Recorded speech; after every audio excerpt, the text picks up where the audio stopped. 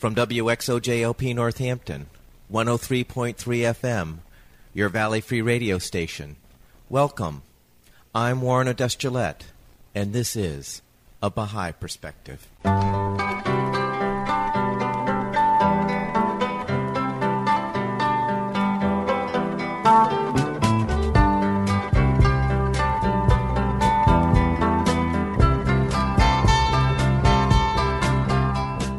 Welcome to A Baha'i Perspective.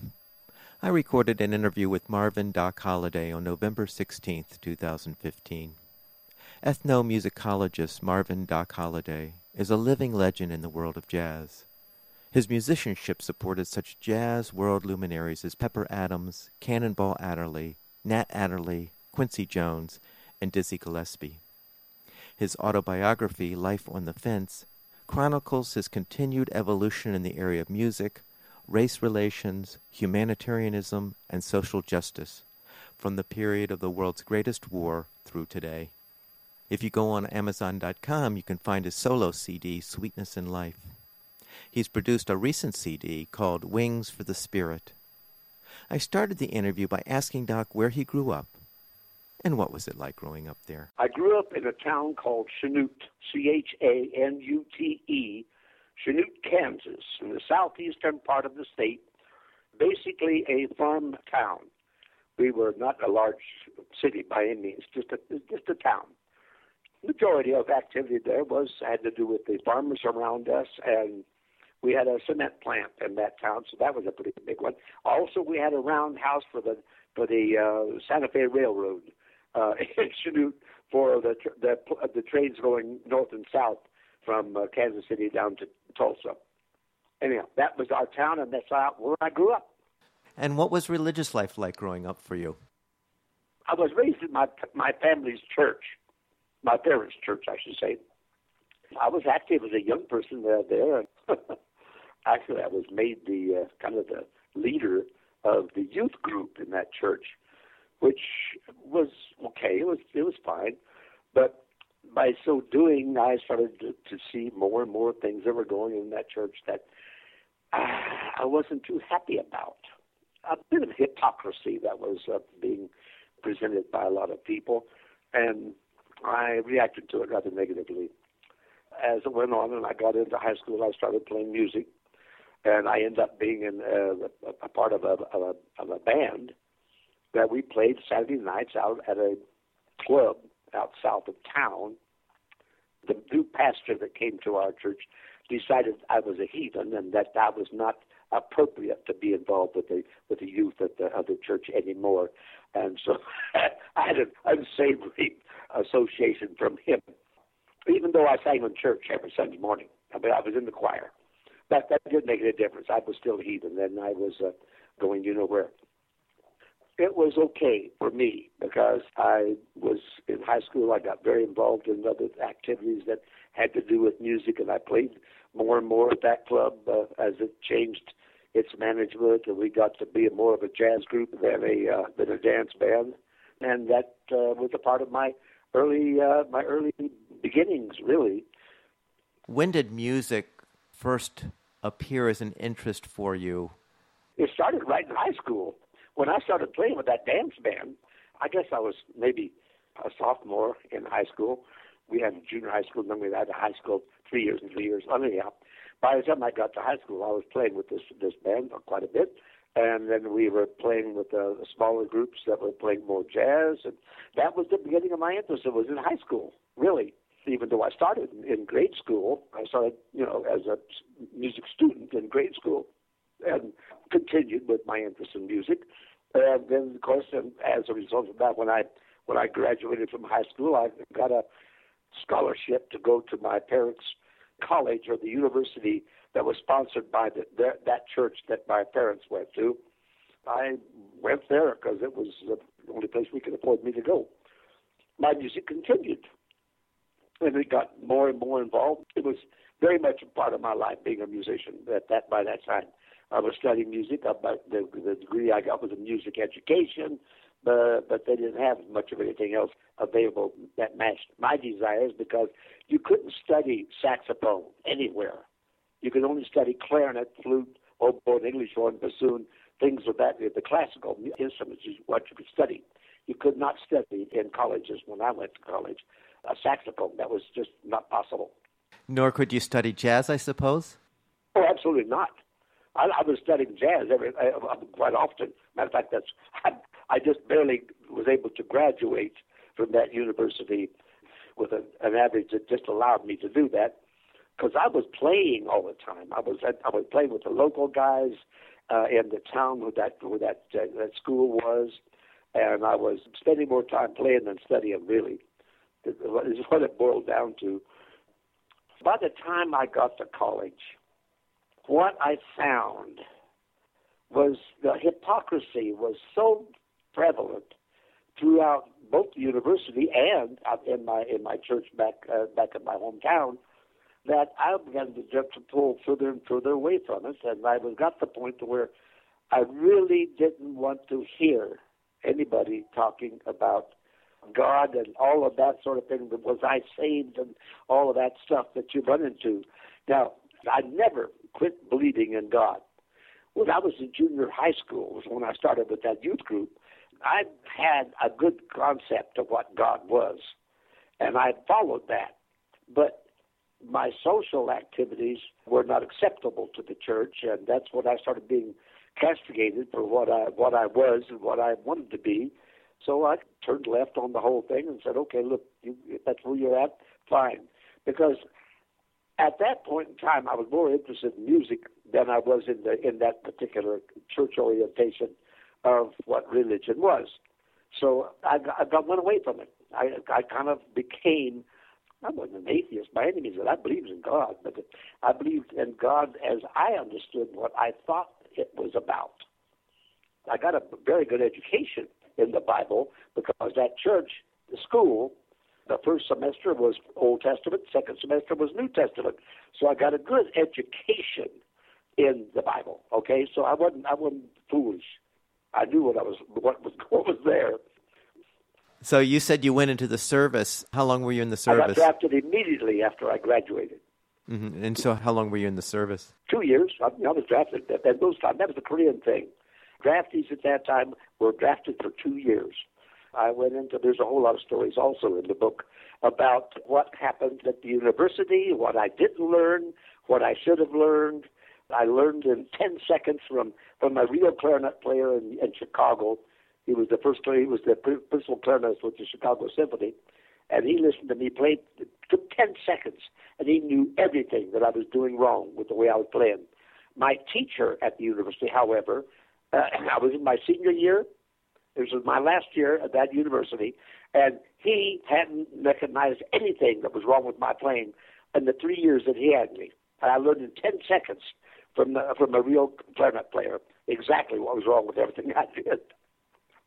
So you played with some pretty famous folks. Yes, I did. When did that break for you, when you were able to do that? Well, I was in the service. I got acquainted with a few people in the service who were musicians, and in fact, we all became musicians. That's all we did in the service was play. And I ended up at the Naval School of Music. And the Naval School of Music, I ran into guys that were in the service going to the Naval School of Music. Some of them became very famous later on, like Cannonball Adderley, the jazz saxophonist. He was in my band that I was at the Naval School of Music. We became well acquainted. Being in the service, I got a lot of connections with other musicians in different places, different parts of the country. And when I got home, I taught school for a couple of years, but that wasn't what I wanted to do.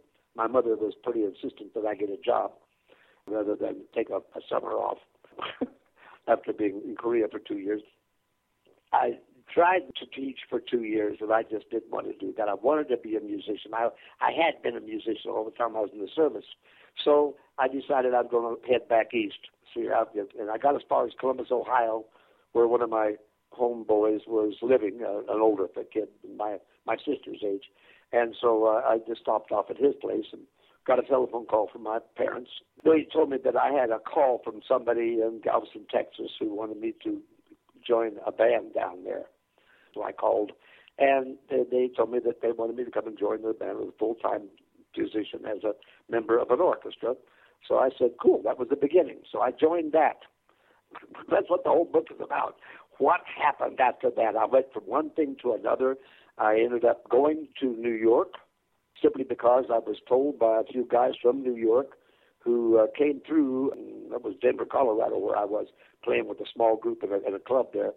The guys that came through that were from New York suggested I should go to New York, and I said, well, I don't know when I'm ready for that. Their answer to that was basically, well, look, you never know until you go to the big pond and try to swim in it. If you can't swim there, you could come back to Denver. Not a problem. You'll be the best guy in town in Denver. So go try it. See what you can do. So I did. The long story made short, I ended up playing with all the best big bands in the country at that time. And some of those bands were black bands, right? Most of them. The guys that I played with in Denver were black. The title of that book, Life on the Fence, the first chapter tells you precisely why that title was used.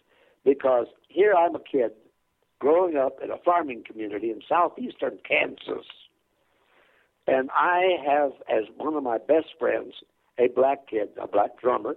We went to grade school together. We lived in the same back end of town. We became good friends, and he was the one that introduced me to what was going on in our hometown. I didn't see it because our town was not segregated. It was integrated simply because our town was so small, the school could not afford to have two school systems in that one little town. So it was integrated. And I didn't realize what was going on in my hometown, but my friend Smitty, which I dedicated the book to Smitty, as a matter of fact, because he was the one that really opened up my eyes to our hometown. So I began to understand more of why they were having these different problems in Chanute. And then I realized what it was. That never left me. From that point on, through high school, in fact, I've been called a few things in high school that most guys don't get called until they end up being adults or something. I spent my life on that fence. I would not fall off on the one direction, on the one side of the fence, because I didn't like what they were doing. I'm talking about the white community. I wasn't well accepted in the black community simply because I was white. So I was on the fence. And I stayed on that fence all the course of my life. And as I say, in the culmination of the book, I state the fact that the fence I was on was getting to be pretty big because there was an awful lot of people up on that fence with me. But that was the whole course of my life. So it sounds like in a lot of ways the jazz music community was actually an example of being able to be integrated? Yeah, of course. Yeah, we were totally integrated. But the only thing they wanted to know was who you were. And they were very careful about checking you out with they have an expression there. They say, keeping your whole card. We want to know who you are. Where's the inside of you? Where's this kid? Are you really who you appear to be, or are you something else? Now, there's a story in the book that I tell about Jerome Richardson, who was I thought was my best friend in New York City. It took 3 years we were together, working with different bands and so forth. I mean, we worked with Quincy Jones. We were playing all these gigs at Basin Street East, backing all these great musicians and stars. I thought we were tight. Well, we were tight. I knew his family. I knew everything about him. I knew the whole 9 yards. But it took him 3 years before he sat down and talked to me and told me, I want to tell you, and I'll tell you why. So he told me his whole story of what he went through as a young musician in San Francisco. And he went to L.A. and thought that was the answer because everything was looking really good. And then he found exactly the same thing going on in L.A. that he had in San Francisco. So he left San Francisco, headed to New York, and made up his mind he would not ever trust a white man to be what he claims to be. Those 3 years went by, and he stopped. He wanted to talk to me after we finished our job at Basin Street, and he wanted to talk to me. And we stopped a little car I got while I was out in L.A. with Stan Kenton, and I brought my Volkswagen back to New York, so I had a little car. And anyhow, He wanted me to stop at his apartment building, and he wanted to talk to me. So he told me the story. And then he finally said, I wanted to tell you, Marv, that I really believe you are who you appear to be. And I can't tell you what that means to me, because I have never been able to say that to a white man in the course of my entire life. That'll tell you how important that thing is. Being who you are, really, and staying the course all the time. Doc, when did you get the moniker Doc? Oh, that was after I left the business. When I was in New York, the music was marvelous. There was great music going on all over the city. During my stay there, in my days with the Duke Ellington Alumni Band, that may have been the best musical organization I ever played with. San Jose Mel Lewis Orchestra, I was a starter member of that at the Village Vanguard every Monday night. I played with everybody. I played with Dizzy Gillespie, I played with Quincy Jones, and all these big bands I played with. But the music business started down a tube, started going down, down, down. And what I saw was going on, I did not want to be a part of, because the quality of the music disappeared, totally disappeared. There was music going on, but the quality was not there. They were compromising everything, accommodating the business. We can't use your group the way you play because we can't sell that. We can't sell what you play. Music, we had to make some money on this. It's money, money, money. And I saw what was going on. I knew it was going to get worse, so I decided it's time to leave the business. So I did. That was when I went back to graduate school. Thus the moniker Doc. When I was at Oakland University, this is after I did my work at Wesleyan University under the discipline, ethnomusicology. So I passed all my exams for the PhD. I just didn't write the dissertation because I was too busy building a program at Oakland. Anyhow, all of my students at Oakland, when they found out that I was born and raised in Kansas, and my name was Holladay, you're from the United States, right? I am. Then you know the answer. If you're a Holladay and you're living in Kansas or in Arizona or anywhere in that region of the United States, you will be called Doc. I have a very infamous uncle, the original Doc Holladay with Wyatt Earp and all the shootout, the OK Corral and all that. That's where the Doc came from. Technically, you could call me Doc. I did it all except not the dissertation.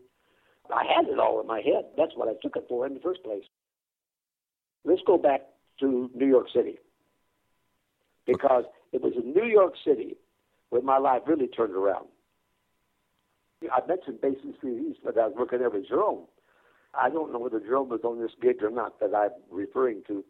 I was with the house band. The house band was always contracted with each act that was coming in. They would get the people in town that were best equipped to play that music. Or at least they felt that they were the best equipped. We're backing Vic Damone at Basin Street East. Good singer, very good singer. I don't think it was the first night, maybe the second night, or somewhere during that first week that we were there. The drummer of the group that came to New York with Vic Damone was a gentleman named Sid Bolkin. Sid Bolkin, born and raised in the Lower East Side of New York. So all of his life, you could tell where he came from. He talked like a Lower East Side Jew. He acted like a Lower East Side Jew. And everything about him was Lower East Side Jew, even though he lived in L.A.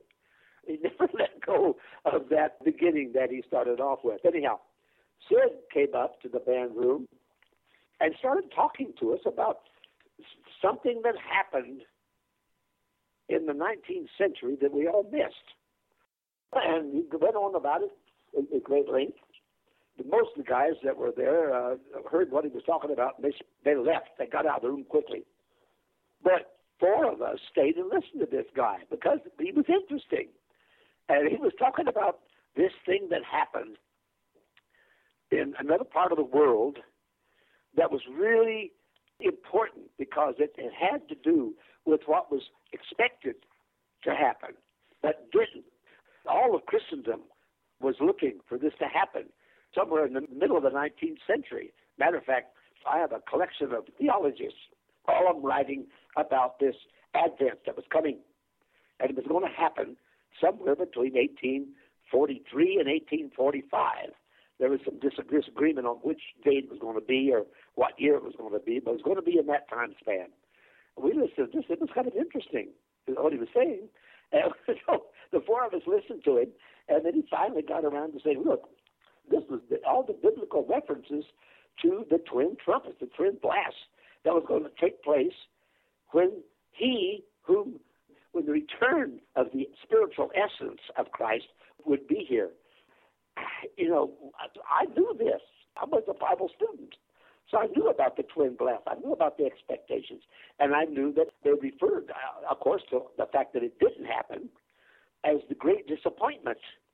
The newspapers in New York City at that time made big headlines, said, the great disappointment, because everybody was saying, the Christ is going to return. I knew about that, but he's saying that it happened. It happened somewhere else.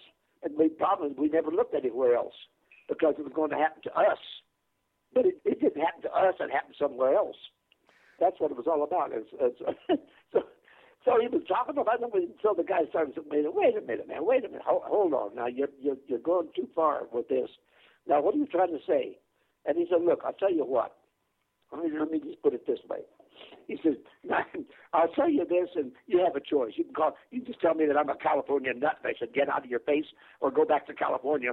Or you can pay attention to what I'm saying and maybe look at the possibility that it did happen this way.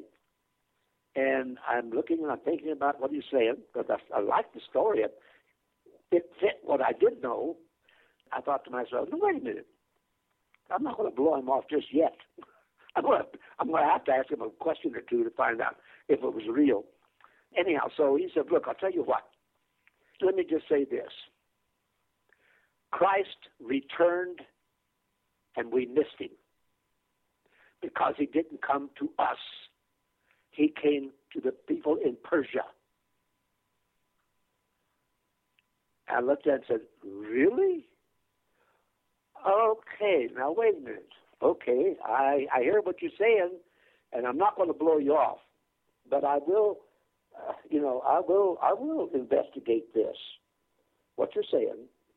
But when I find the hook, I used to refer to it. When I find the hook, I'll let you know about it. If you can't answer my question, then we're through. But he said, that's fine with me. And you go ahead. He said, look, I'll tell you what, I'll give you a book. I'll give you a book tonight. You can read it at your leisure. And when you finish reading the book, then you can come and ask me some questions, and I'll do my best to answer you. I said, well, fair. That's a good deal. You're not telling me that I have to go there, because otherwise I'm going to go to hell, like everybody else told me.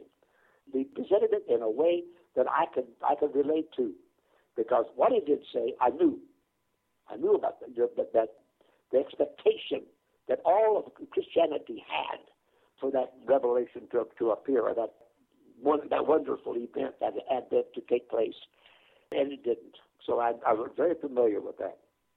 So he gave me the book. I went home. I was kind of fascinated by this guy because he was so unique.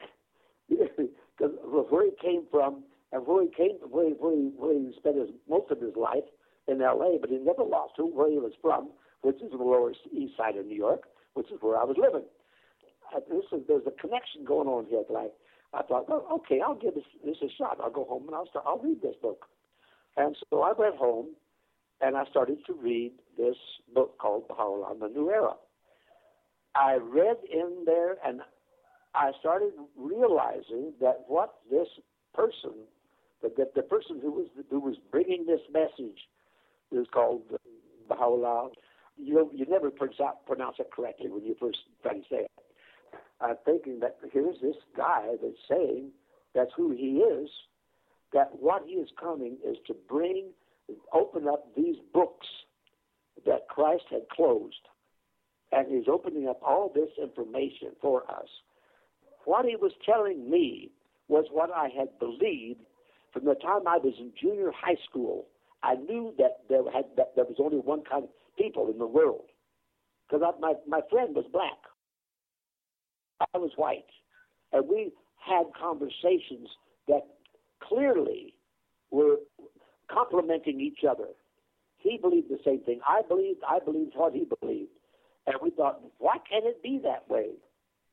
And then as I got older and I met Buddhists, I met Hindus, I met all kinds of people. And frankly, the spiritual capacity of the Buddhists and the Hindus actually surpassed any Christians I ever met. So consequently, I thought, wait a minute.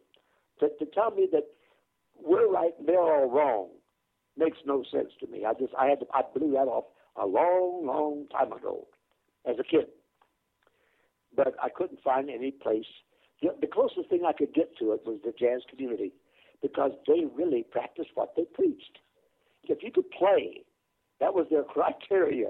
If you could really play and were willing to learn more, that was fine. That was what they wanted to hear from you. There was no racial problem. There was no male-female problem. There was a community there.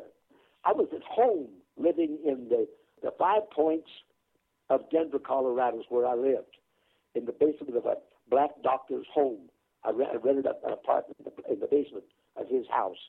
I spent so much of my time in the black community in Denver. That was after I left the band in Denver and started playing with this group in Denver. I had forgotten, really. I've been there so embraced by that community that I'd forgotten that I actually was white. I was one morning kind of shaving my face. I looked in the mirror and I saw this face looking back to me, and it hit me that, oh God, my God, I'm white. And I totally forgotten about it because I was so welcomed in the black community around in Denver that I was a part of that. It's continued with this.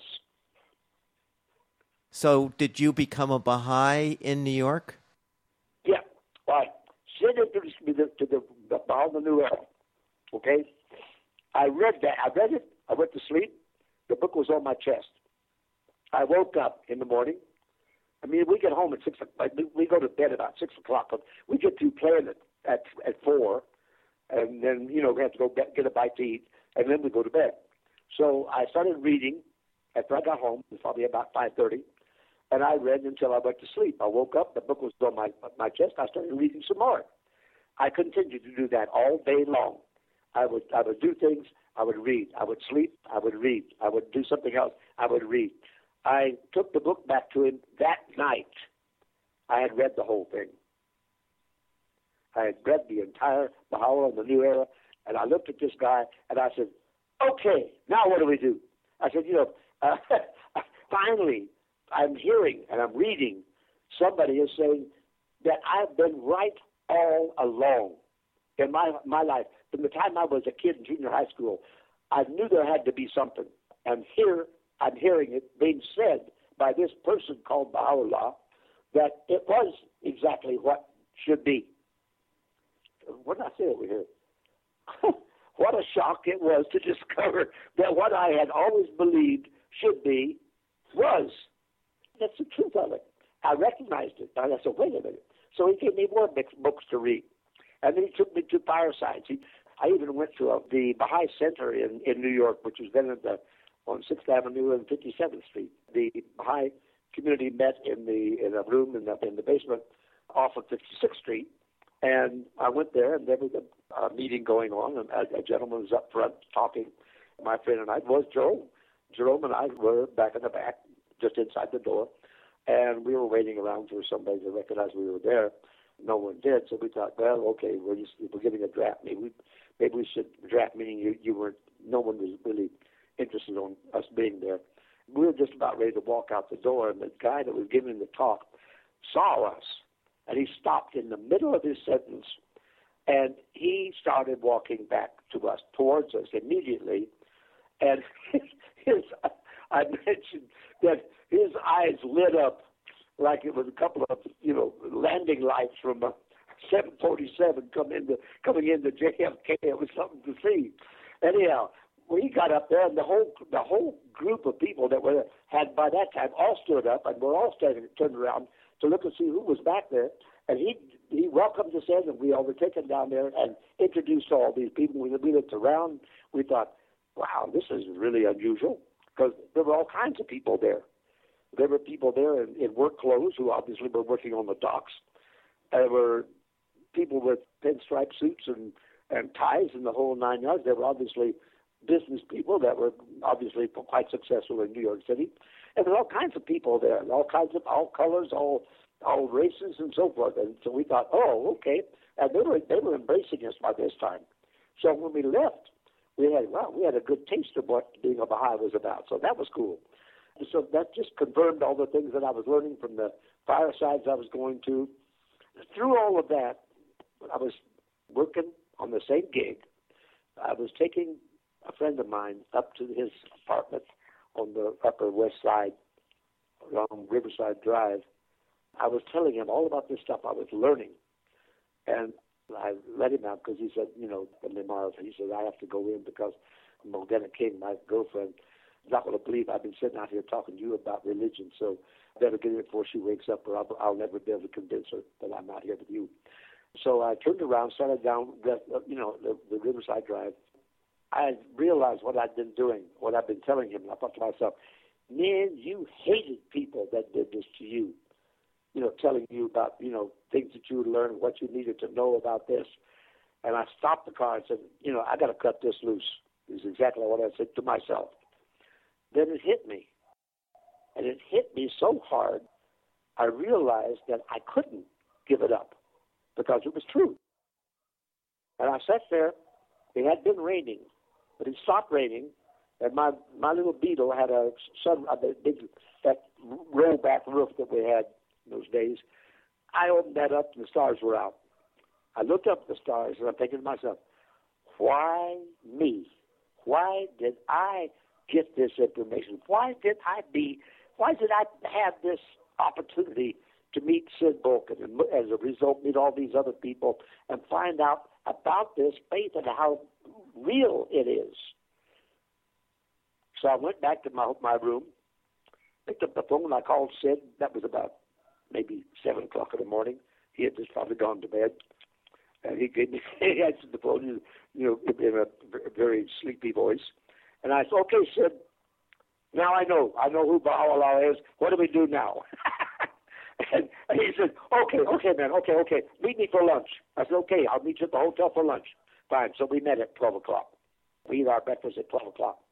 That's how that all went about. And then we talked about all the things I had to do to satisfy the assembly, write in the letter that I understood all these things and so forth. So I did.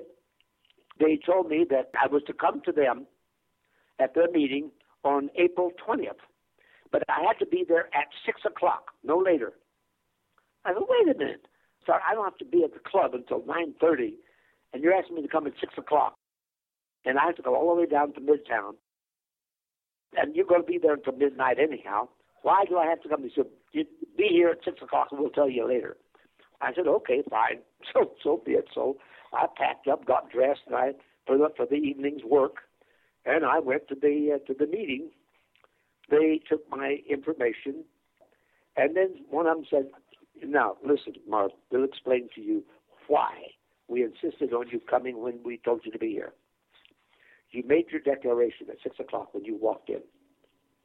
But what we wanted to let you know is the reason why we insisted on you coming at 6 o'clock was that at sundown on April 20th in 1963 will be the end of the first century of the revelation of the Baha'i faith. That's the whole story of me becoming Baha'i. And I've been one ever since, of course. Did you become a Baha'i before or after Dizzy Gillespie? Before. I left the business, I told you. I was living in Connecticut. I went back to school at Yale for a year. I was living in the New Haven area. I got this telephone call from a friend of mine that I knew in New York, in the city, who was living in Jersey at that time. And he called me and he says, Marvin, listen, I think we just got a declaration card of a friend of yours who I think you know him. I said, okay, who's this? And he said, it's John Brooks. I said, Gillespie. Yep. He said, yep. Dizzy declared in California, and we got the card today, and he's a Baha'i. And I thought, wow, that's great. So I said, okay, I got to call somebody. So I picked up the phone, called Quentin Jackson, who was also one of the four guys that was there when Sid first introduced us to the Baha'i faith. He was also one of the four people that was there, and he became a Baha'i. I guess 2 or 3 weeks after I did. It was years later that I got this call about Dizzy being a Baha'i. So anyhow, yeah, that's the answer to that one. You're not living in the United States at present. No, I live in Ecuador. So can you tell me the circumstances of you changing your residence to Ecuador? I'll make it very simple. I only taught at the university for 16 years. Most of the guys who teach at the university or in education, they're there from 30 or 40 years, you know. In fact, I just went to the retirement party of my teacher who taught me about West African music. He had been there for 46 years, and I was in his very first class. Most college professors are there for a long time, and they get really good benefits, and their retirement packages are really quite enough to live quite comfortably without any trouble. But I spent most of my productive years, on bands, traveling around the country and the world. I wouldn't change it for nothing, but I didn't make a whole lot of money, and I didn't have any great retirement benefits that I would have had I been a teacher all that time. But then I wouldn't have known what I knew, so my teaching would have been limited, really. The quality of my teaching would have been limited. So our retirement income was a lot less than what we could continue to live comfortably in the United States. So we saw immediately that we were going to have to live somewhere else. And we began to look. The problem is that every place we looked was as expensive or more expensive in some cases than the United States would have been. So we decided to look. We realized that we had met a couple from Ecuador who were Baha'is, by the way. They were in Michigan when we were there because the woman had to have a major heart surgery. And, of course, that required a long recovery time. They lived in our community where we lived in Ann Arbor. And so we spent a lot of time together. So we got very well acquainted and so forth. And after we realized we weren't finding any place where we could live, I got on the Internet, started looking around, and ran into a couple of websites and talking about how economical it was to live in Ecuador. And I thought, well, no, wait a minute, that's a good idea. But, you know, then it hit me, wait a minute. Charles and Helen Hornby were our friends in Ann Arbor all that time.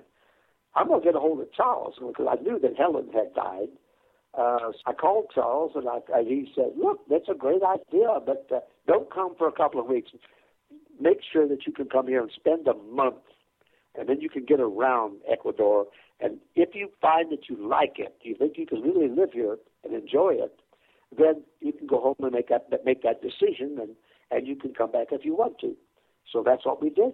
And the long story being made short, we saw that we could live here on our limited retirement income quite comfortably, not high on the hog by any means, but we could live comfortably here. And so we decided, okay, and we know Charles, and so he knows all the Baha'is there, and so we go to Ecuador and make a life for ourselves there. So we did. So do you know Spanish? Very little. We had a course. It was really tourist Spanish. It didn't do us a bit of good down here. We weren't too concerned about it, frankly, because I had traveled, and every place we went, I could pick up enough of the language to be able to function wherever I was, French, Italian, Spanish, whatever it happened to be, I could do it. And so we figured that, we're somewhat learned. We're not ignorant people. We're pretty bright, really. But that was about 30, 40 years ago. When I got here, I was almost 80 years old. All of a sudden, I realized that my mind was not as facile as it was 30 years ago. Consequently, it's been a chore. Diane's doing pretty good, but she's 12 years younger than me. She's doing pretty well with it. I'm doing better, but I'm not very good with Spanish. But I can understand what a lot of people are trying to say, and they understand what I'm trying to say. So we get along very well here with limited English. That's great. But just the community we live here, the block we live in, is just dynamite. Everybody in this block comes from some indigenous family that lives out in the campo, in the country. So their orientation is not with the typical Quito, capital city, big industry, money, and all that sort of thing.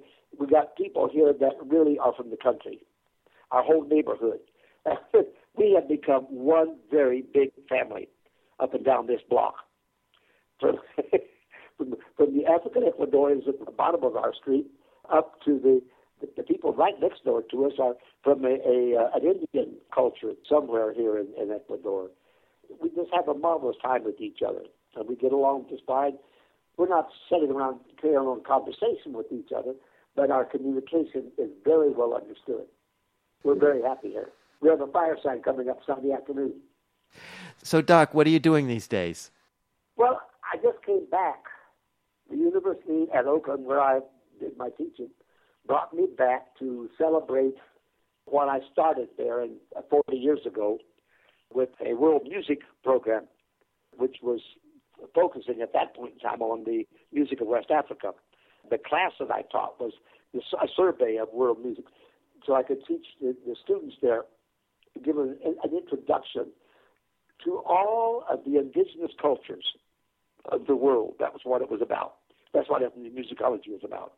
Anyhow, so I started that, and I've changed a lot of lives, as a matter of fact, from that course, because they had not heard the vitality of the indigenous musics of the world. And when they finished that course, they were enlightened, because no one had ever brought that idea into focus for them. What I went back for was to celebrate the dedication of the African drums that I had acquired from Ghana to do this program. That was 40 years ago, and I had brought my teacher, the master teacher that I had studied with, here, along with a dancer and another African student who was going to Wesleyan. They gave a week worth of master classes and workshops and so forth, and with the music and the dance of that culture of Ghana. We celebrated that, and then Friday night we played a concert of the music that this guy that has followed me has taken over from when I left. Doing a marvelous job. He's doing things that I was only dreamed about doing at Oakland, and it's just marvelous what he's doing. Anyhow, so we did this big concert. I had to get up at 6 o'clock the next morning and fly to Hartford to get a shuttle to go to Wesleyan University to be on a panel to discuss the value of what Adzenya's teaching, what meant to me, because I was in his very first class, and that at Wesleyan University in Middletown, Connecticut. That was my Saturday occupation, and then I had to fly immediately back to Detroit, to fly out of Detroit the next day to head back here to Quito. So the 2 weeks was very intense. I'm about exhausted. There was a story in Doc's autobiography, Life on the Fence, that I wanted him to share. We were living in Ann Arbor. I decided that, because I'd been going back and forth from Michigan over to the House of Worship in Wilmette, was a 2.5-hour drive, pretty much, with me driving it was. I had agreed with Charles Nolly. He was the engineer at the studio in the basement of the House of Worship there in Wilmette. I wanted to do this recording project with him in that studio, and so we agreed on the date. I went over to some friend's house over in west side of Michigan, and just practiced every day and got getting everything really in good shape. And then I drove over to Wilmette and picked up my wife at a train station on the way, and we went to Wilmette to do this. Well, this was going to be a solo improvisation recording. I went into the studio with the intent to do this recording. Now, a solo improvisation is totally different than playing with a group. There's nobody there. There's no help. It's just you and the microphone and your instrument, whatever it is you're playing. Charles understood this, and he set things up for me so that the equipment was set up the way I could get the best sound from it. He was very good at doing that. So I started to play the first take that I was doing, and I was playing, and as I was playing, I could hear something that was coming out of the end of the horn that I had never heard before. And so I got kind of excited about what I was doing, and I thought to myself, man, I'll take that phrase and play it over again. No. My mind said, no. I'm sitting here carrying on a conversation with me as I'm playing, and the music is coming out my horn. But I'm carrying on this argument with myself about trying to take that line that I just played and doing it again. And I'd argue back and forth with myself as I was playing it. And it's in the book. That's what you're referring to. Anyhow, I did this for quite a while. I finally was able to shut myself up, and I continued to play. And I just was amazed at what was coming out the other horn. It was, a solo improvisation. It's not based on anything. It was just me opening myself up to let the Creator. None of the music that we play comes from us. It comes through us. And to have that orientation, to really realize that that's what's really going on. You get the craft. You learn to play. You get all these skills of playing so that this can happen. It can't happen unless you have command of the instrument. But that's where I was. This music was coming through that horn. I was hearing it, and I was excited about what I was hearing. But I finally got myself to shut up and continue. And I was playing, and this thing was just flying out of the end of that horn. I thought, wow, man, I've never played anything like this before. And I heard my name spoke. I heard Mr. Holladay. I thought, what the heck? I'm still playing. I heard that. I said, no, that wasn't from me. And so I still play because I always have my eyes closed when I'm playing a solo like that. And I played, and I continued to play. It was just marvelous. Then I heard Mr. Holladay a little bit louder, and I thought, wait a minute, something's wrong here. So I kept playing. I couldn't stop. So I opened my eyes, and the engineer was standing in the doorway of the control room, shaking his head in a negative manner. And he used his finger across his throat and indicated, it's not recording. I still couldn't stop playing. I continued to play. But I realized that it was not being recorded, so I kind of backed off and let it kind of disappear, and I was able to get the horn out of my mouth. And I looked at him, and I can't tell you what I felt like, because I have never played anything in my life that compared to what I played at that moment. And my wife confirms what I say. The guy said, I didn't want to stop you, because I could hear what you were doing. I didn't want to stop you, but I asked Mrs. Holladay what we should do. And she said, well, you're going to have to tell him sooner or later. And so that's what happened as I was playing. Okay, now, we had got that. It's done. Nothing's happened. Can you imagine, since this was to be an expression of my musical connection, the idea was to follow themes that I thought of regarding Baha'u'llah and Abdu'l-Baha, the Bab, the concept of equality of men and women, and so forth and so forth. All these were in my head. This was a Baha'u'llah thing that I was playing. It was so beautiful that I could not accept the fact that it wasn't recorded. It took me a while to I had to face the fact that it wasn't real. It's not going to be there. Now, that was so upset by the fact that it wasn't there, because it was so magnificent in my belief, and my wife confirmed it. I asked her, I said, was it really? She said, I've never heard anything like this, ever. From any place, I've never heard anything like that. And she said, so I know what she said. I know why you're feeling this way. And I said, well, look, I've got to get out of here. I went upstairs to the sanctuary, I guess you call it. I went up there. I got right smack in the middle of that whole room. And I just sat down there, and I just closed my eyes, and I'm thinking to myself, I can't handle this. I've got to find out why. And so I sat there for a good while. And it came to me that what I did was not lost, but it wasn't for here. What I played,